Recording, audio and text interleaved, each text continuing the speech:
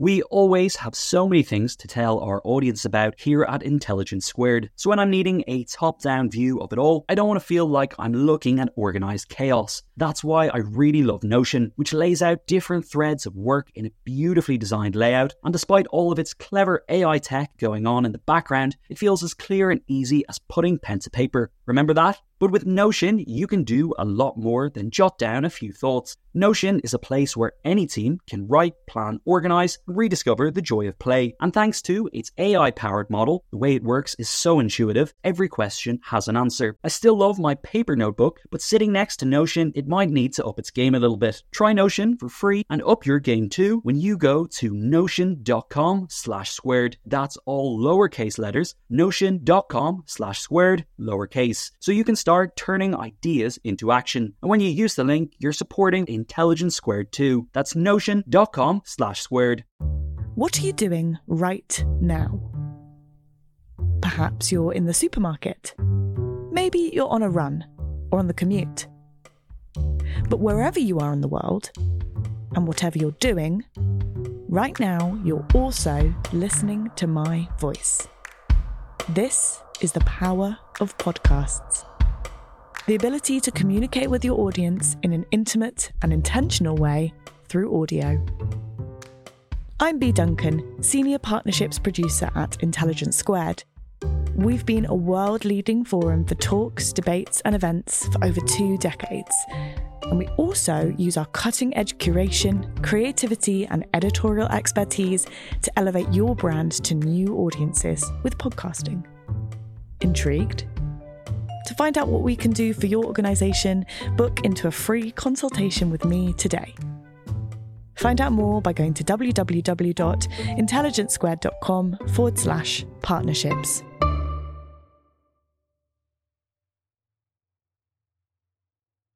Welcome to Intelligence Squared. I'm Senior Producer Conor Boyle. Today we're talking food, what it says about not only our appetite and society's tastes, but also how it can embody our politics too.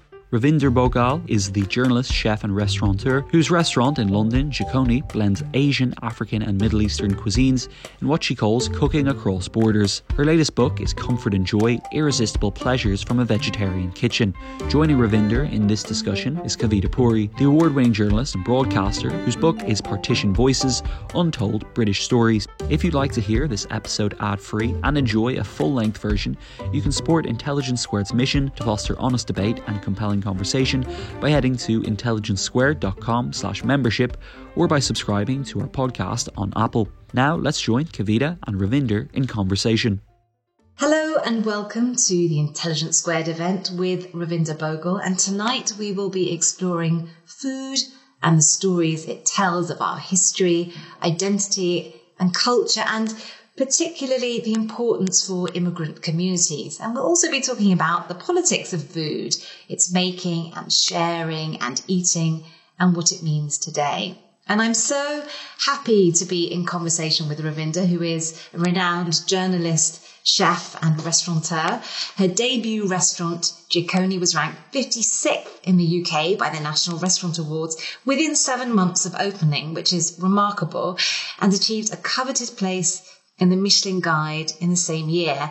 And she's written 3 books, and most recently, Comfort and Joy, Irresistible Pleasures from a Vegetarian Kitchen, and they really are irresistible. It's been described by Mira Sayal as a revelation, inventive, bewitching and mouth-watering. She's a food columnist at the FT Weekend, for which she was shortlisted for a Fortnum and Mason Award in 2023, and Guardian Feast and contributing editor at Harper's Bazaar. She's very busy, but Ravinder, welcome. Thank you, Kavita. Thank you for having me. So I just wondered if you could just tell us, food and cooking, what does it mean to you? What does it evoke? I think food and cooking in kitchens have been for a long time my safe space. And I remember particularly when I came to this country when I was 7 years old, the kitchen, you know, in all the kind of mania of trying to settle into a new country and all that kind of, all the change that brought with it, the kitchen seemed to be the place that felt safe, that felt like a place of quiet, tranquility, calm, and some sort of rootedness. And it was it was also a portal where you felt you could kind of be in touch with home. We're going to explore so many of those things that you've just talked about. But I think dal makhni, which is one of the wonderful recipes in Comfort and Joy, and obviously I'm Punjabi, so are you. It pulls at the heart of any Punjabi. You describe it as a mouthful of memory and mourning for the homeland. And just explain what it is about food, the act of eating that takes us back to a different time, a different place, and is an anchor particularly for immigrant communities. Yeah, I think it is that. I think food evokes memory. It connects you to places and people. And, you know, when I think about the pining people have, immigrants, particularly for home, it's food that helps them feel settled. You know, you can be far away from home, and then if you eat something that feels like it evokes home, you suddenly feel lifted or uplifted. And that's it. And I remember, and I know I talked to you about this, but in my last book, Jikoni, the Jikoni cookbook, I wrote a story about guavas and having this memory of being a little girl. And when I'd first come here, you know, I come from this very lush tropical background, backdrop of Kenya, these blue, ever blue skies and colossal trees, to suddenly being in a very kind of haggard, very urban London and being quite sickly because it was cold. It was November. I wasn't used to the weather and I was finding it difficult to settle in. And my mother tells me that one night I seemed to be having a nightmare and I'd been ill for quite a while. And when she came into my bedroom, I was sort of delirious with a fever, and I kept telling her that I wanted to eat a guava, and I was convinced I could smell guavas in the house. And, you know, she was like, this is England. You don't get guavas. And I was like, no, because when you have a guava in the house, you can smell them. And we had a guava tree in my house in Kenya. And, you know, it was just a lovely thing.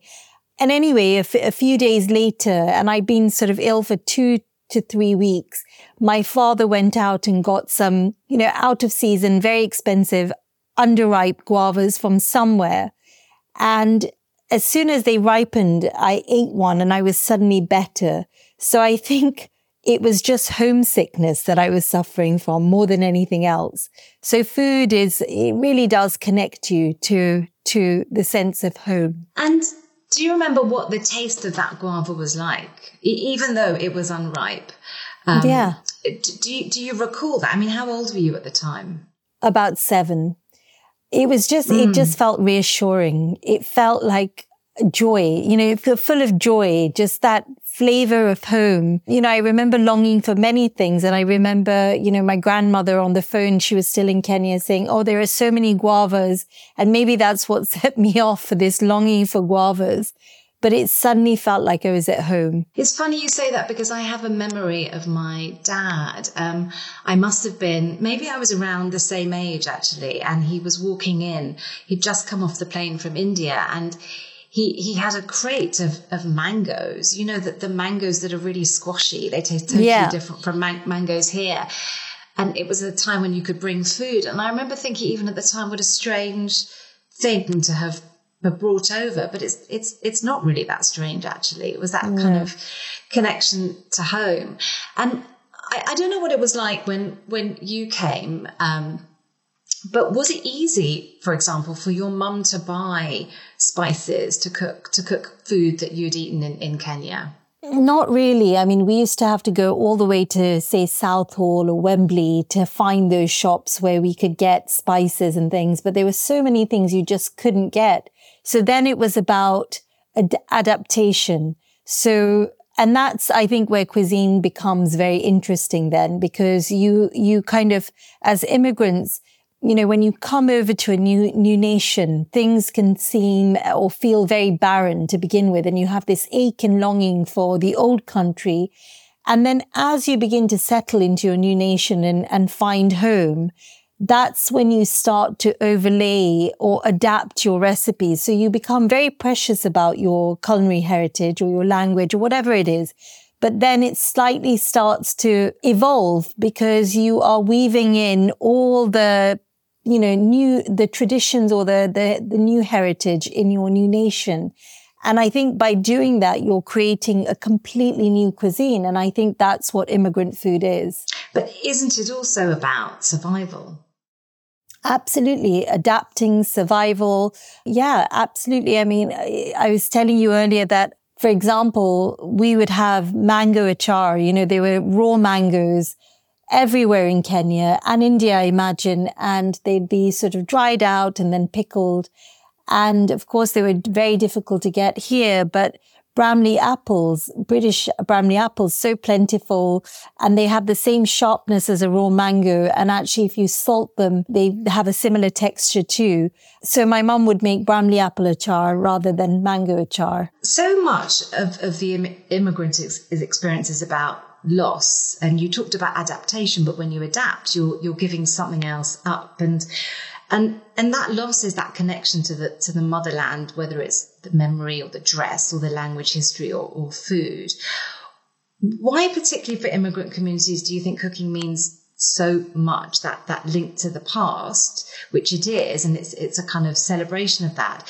But do you think there's also fear about losing that connection and everything that means? I think definitely, but I think you will find a lot of immigrants that sort of turn to the kitchen. And I think part of that is that when you are trying to do something as huge as, you know, disentangle yourself from your old connections and find home in a new country, there is so many obstacles and so many difficulties that you face that actually meal times become very important. And I certainly think that was true for me. That steady tick of meal times, you know, one meal after the other in a very chaotic time is a very reassuring thing. So I think the kitchen becomes a very safe place. Do you think that when you're growing up here, there is this pool of the first generation who wants to hold on to kind of the foods and the history and the connections to the past, and maybe when you were younger and you were going to school, you just wanted like a really ordinary packed lunchbox. You didn't want anything exotic. Yeah, and I think I remember that. I remember feeling the absolute sort of shame of opening up my lunchbox and, you know, the waft of garlic and cumin from the things that my mum would have packed me, and just sort of closing my eyes and praying to God that I'd have a jam sandwich and a packet of hula hoops or something instead. But I think that's beginning to change as people are traveling and sort of more sort of adventurous with what they eat. I think that's changing. But certainly in my day, you know, it was kind of a lot of, oh my God, the stench of your lunchbox and the shame that was attached to it. But yeah, thankfully things are changing. And when did you have that realization that you wanted to, you didn't mind the stench of your lunchbox? When did you say, I want to kind of delve deeper into this? I want to cook the foods that my mum's cooked, the food that I remember in Kenya. I mean, I think in a way I was living a double life, because at home I wanted all those things because I felt that they connected me to home. But at school or, you know, through my sort of young teenage life, I wanted to be very British and have British traditions. So it's difficult, but I think it was really in my 20s that I suddenly became very proud of where I had come from and my culture and my history. And I think actually I realized then, looking back, that a lot of my experience as an immigrant had been cauterized, you know, because I was born in Kenya. I'm British. I have Indian heritage. I'm a Londoner, and I'm also a product of, growing up in a very densely immigrant area, and all those people who gave me that hospitality, whether it was our Turkish neighbors or our, the sort of Chinese supermarket, all those little mini economies of supermarkets like Chinese and Turkish and Korean. And, they'd all sort of helped bring me up in a way and had all influenced how I cooked, how I ate, all those things. And yet, I was, the brown girl, the Indian girl, I was put into that box. And I think subconsciously, when I came up with the idea of Jikoni, my restaurant, I think subconsciously I was answering to that. I was saying, you can be a multitude of identities, and you can be, they should be places that speak to everybody, no matter where you're from. And I think Jaconi does that. And I think my cooking does that. We say we cook without borders. And I think that, borders are for politicians to wrangle with, and they just don't belong in the kitchen. And so do you think that food can accommodate? I mean, your writing and your cookbooks absolutely are that they can accommodate this kind of really complex history. I mean, you yourself, your Punjabi heritage, you grew up in Kenya, you live in Britain, you love Italian tiramisu, that actually food can accommodate all these very complex things in a way that real life can't, perhaps. I think so. And I think that we're as people, it's human nature. We're very good at othering people. We're very good at seeing the stranger in other people or fear. And I think actually when you sit down and you're eating someone's food, someone's cuisine, it kind of breaks down that barrier. You suddenly understand a part of who they are. And it's very difficult then to fear them or think of them as the other. And I think food is a great medium for bringing people around the table and opening conversations. And, I think that's the beauty, especially when we see it at our restaurant, because we cook so much across borders, it gives me so much joy when, people we're in Marylebone, so it's very international, and people will come in from Lebanon or Paris or Egypt, and everyone tends to say, oh, this tastes like something my grandmother used to cook, or my mother used to cook. And for me, I feel a great sense of achievement when people can taste a flavor of home in the food that I'm cooking.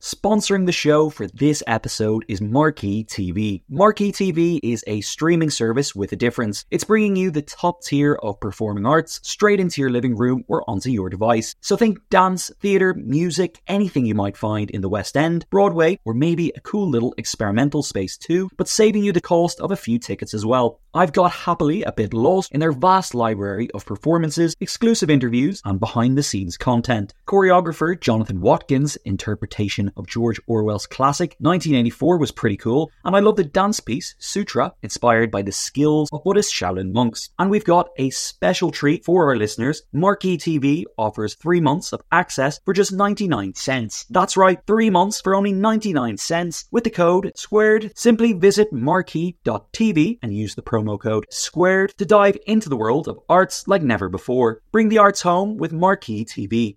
The events calendar is filling up here at Intelligence Squared, and to create each one, we obviously rely on some brilliant guests and onstage talent. But behind the scenes, there's also a producer, a production team, and the budget in the mix too. You've got to keep an eye on all of that stuff in one place. NetSuite is the #1 cloud financial system, bringing accounting, financial management, inventory, and HR into one platform, slashing manual tasks and errors. And you can cut the cost of maintaining multiple systems because it's super easy to get started. NetSuite exists in the cloud, you see, no hardware needed, so you're cutting IT costs too. That's why over 37,000 companies have already made the move. And now, by popular demand, NetSuite has extended its one-of-a-kind flexible financing program for a few more weeks. Head to netsuite.com/squared. That's netsuite.com/squared. netsuite.com/squared.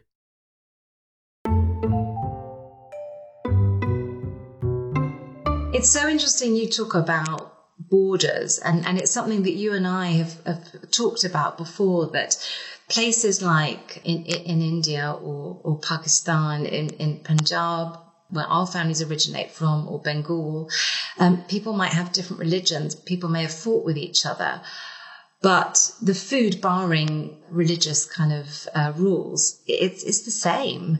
And it's the same for other countries that now have artificial borders like Cyprus or Israel, Palestine.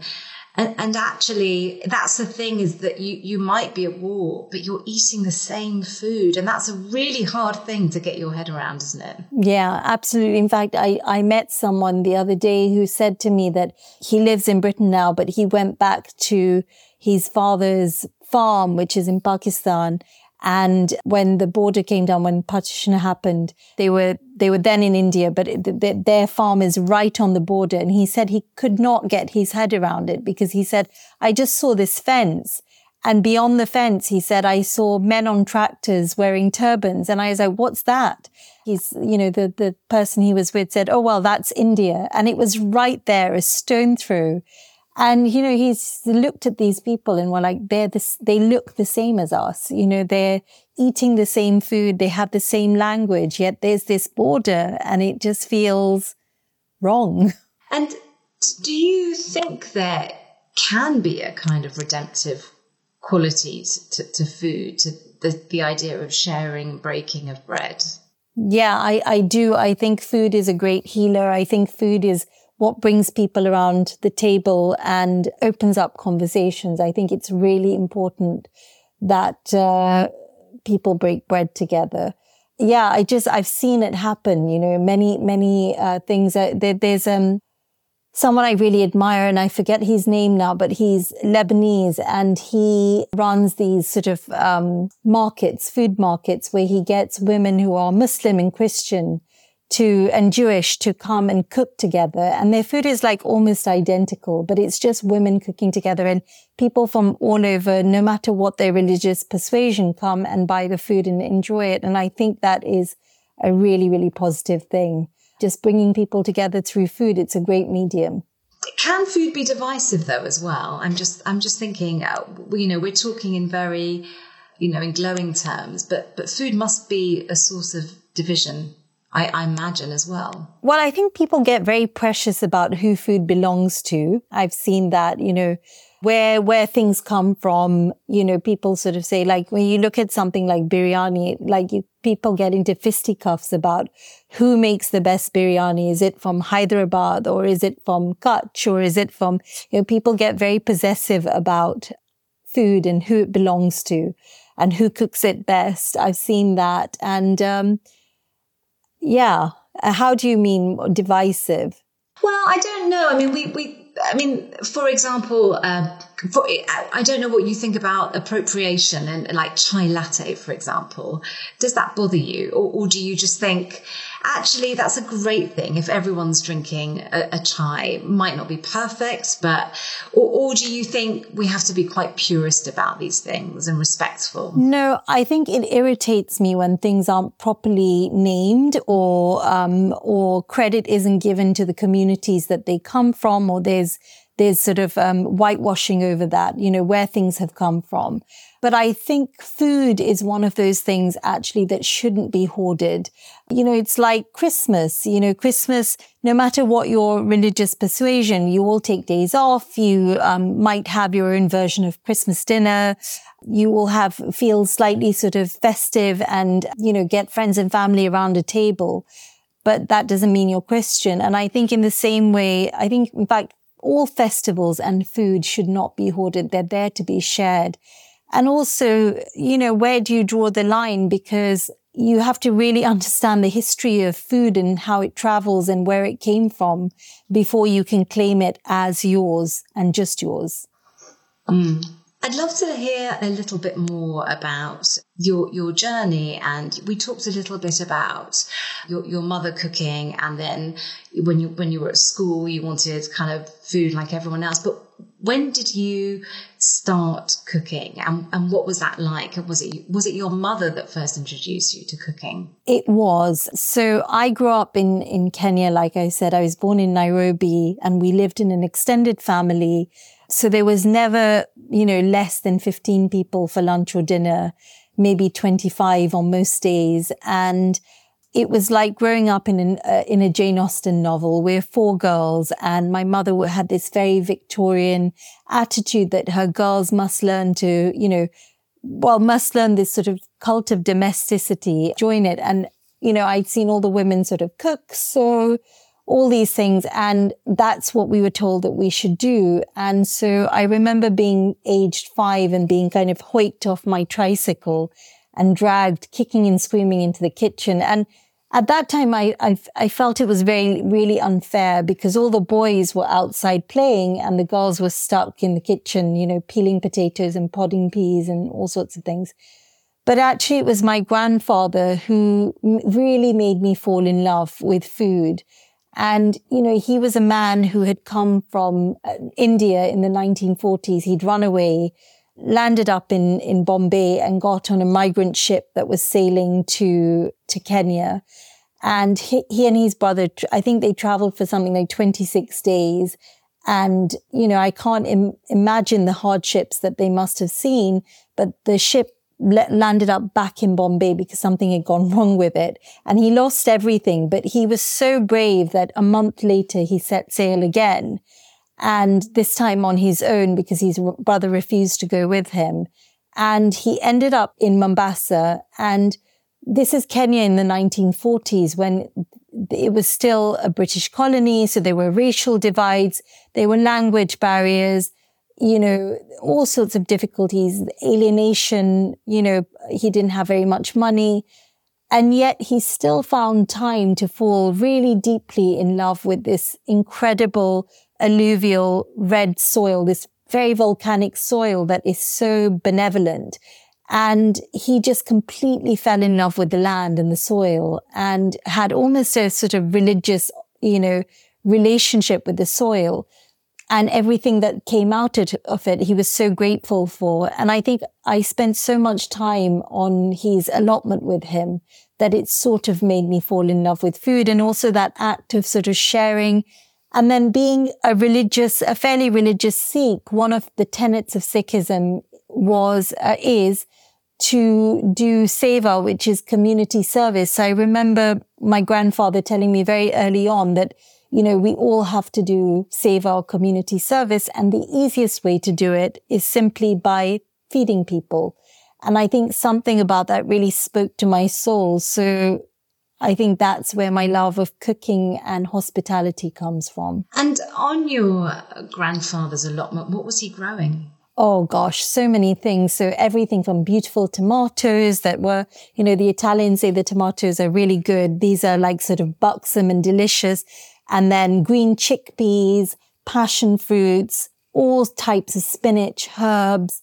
He just always seemed to be knee deep in sort of almost like a prayer position in soil and greenery. And, it was just such a joy to know this kind of humanity behind the food that was being grown, the person who had planted the seed and who had worked on it. And I think that's something that I've become very conscious of, particularly having traveled and sort of been on a lot of farms all around the world.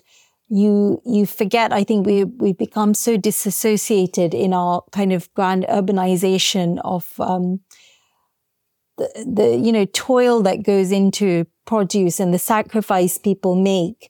And I think, and I say this to my team all the time, that we all have to remember that every time we sit down to a meal, yes, there's a food chain, but there is a chain of humanity behind everything we eat. And there is an invisible humanity present at our table every time we eat. And if we're wasting and if we're, not appreciating what's on our plate, we're sort of disrespecting the humanity behind the food. Did he grow guava? He did. There was a guava tree. There was a guava tree and there was a Java plum tree, which I've never seen them here. They're called jamans, and I just remember climbing the tree, and these things are like, they're almost like a plum, or like a cross between a plum and a grape. They're so sweet and saturated with sugar that the tree would be covered in ants, and these ants would sort of perish, covered in sugary solution on the branches of the trees that were just drunk and dead.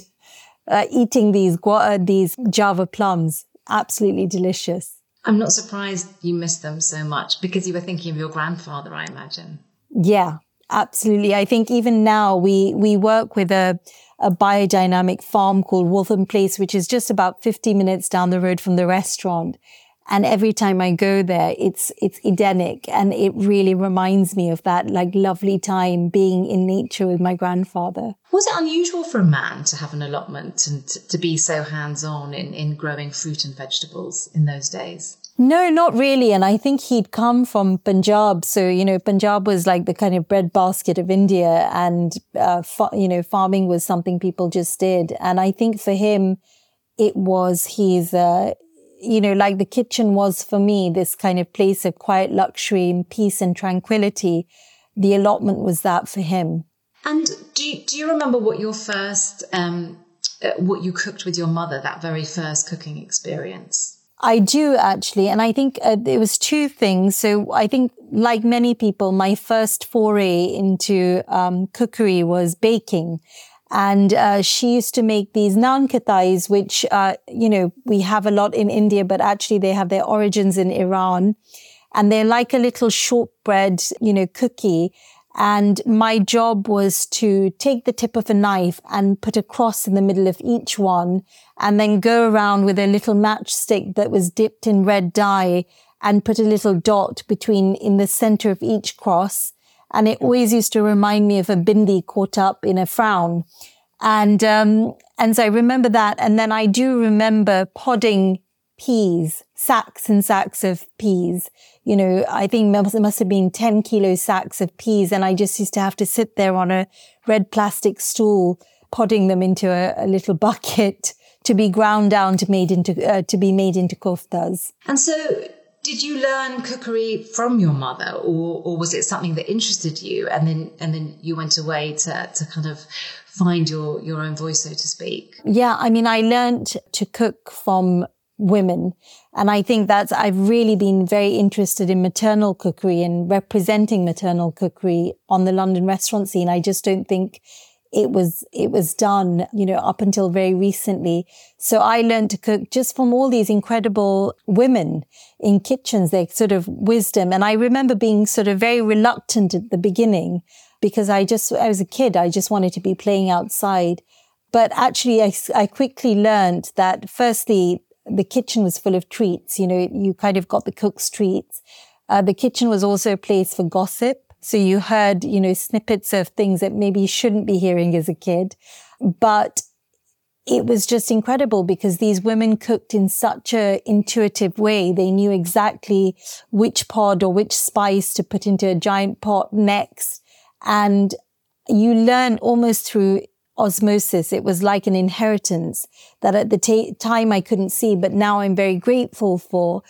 And, I think that my nose became attuned almost like a bloodhound to the scent of spices cooking. And even now I can be 10 paces outside my restaurant. And if someone is burning a spice in the kitchen, I know, I can smell it, and I'll be down those stairs in seconds. You talked about being that young child on the bike and being told to come in and help in the kitchen.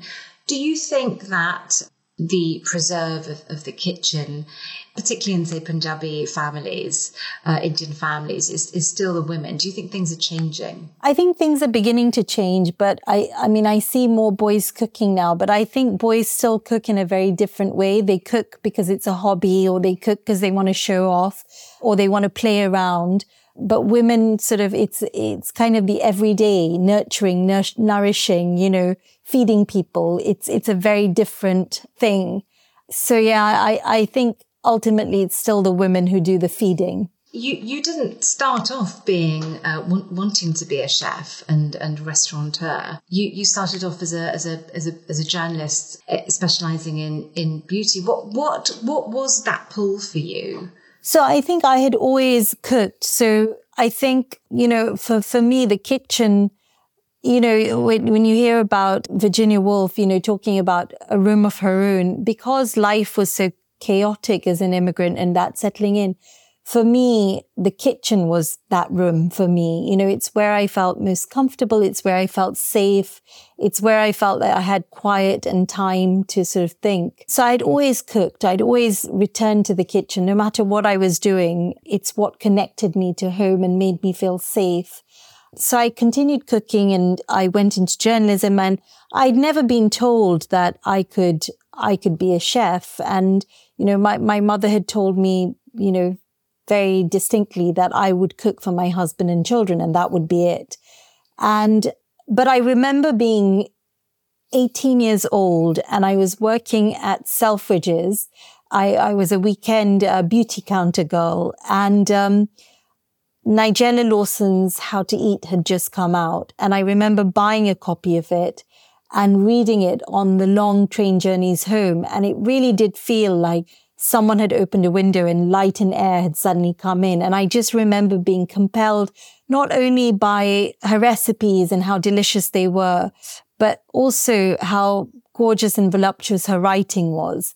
And I think that's kind of where inspiration first struck, but it still was very subconscious because I had no formal training as a chef. So I just sort of put it to the back of my mind. But I think subconsciously I dreamt about a career in food. I just didn't know how I was going to do it. And then it sort of, the opportunity turned up and here we are. Thanks for listening to Intelligence Squared. This episode was produced by Hannah Kay with editing from Tom Hall. If you'd like to enjoy a full-length version, sign up to become a member. We'd also love to hear your feedback on what you think we should be talking about next. Send us an email or a voice note with your thoughts to podcast@intelligencesquared.com. And if you'd like to hear more, attend some of our live events, or peruse over 20 years of our back catalogue featuring some of the world's great minds, then head over to intelligencesquared.com.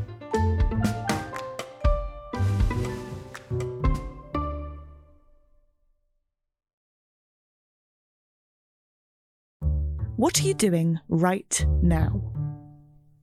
Perhaps you're in the supermarket. Maybe you're on a run or on the commute. But wherever you are in the world, and whatever you're doing, right now you're also listening to my voice. This is the power of podcasts. The ability to communicate with your audience in an intimate and intentional way through audio.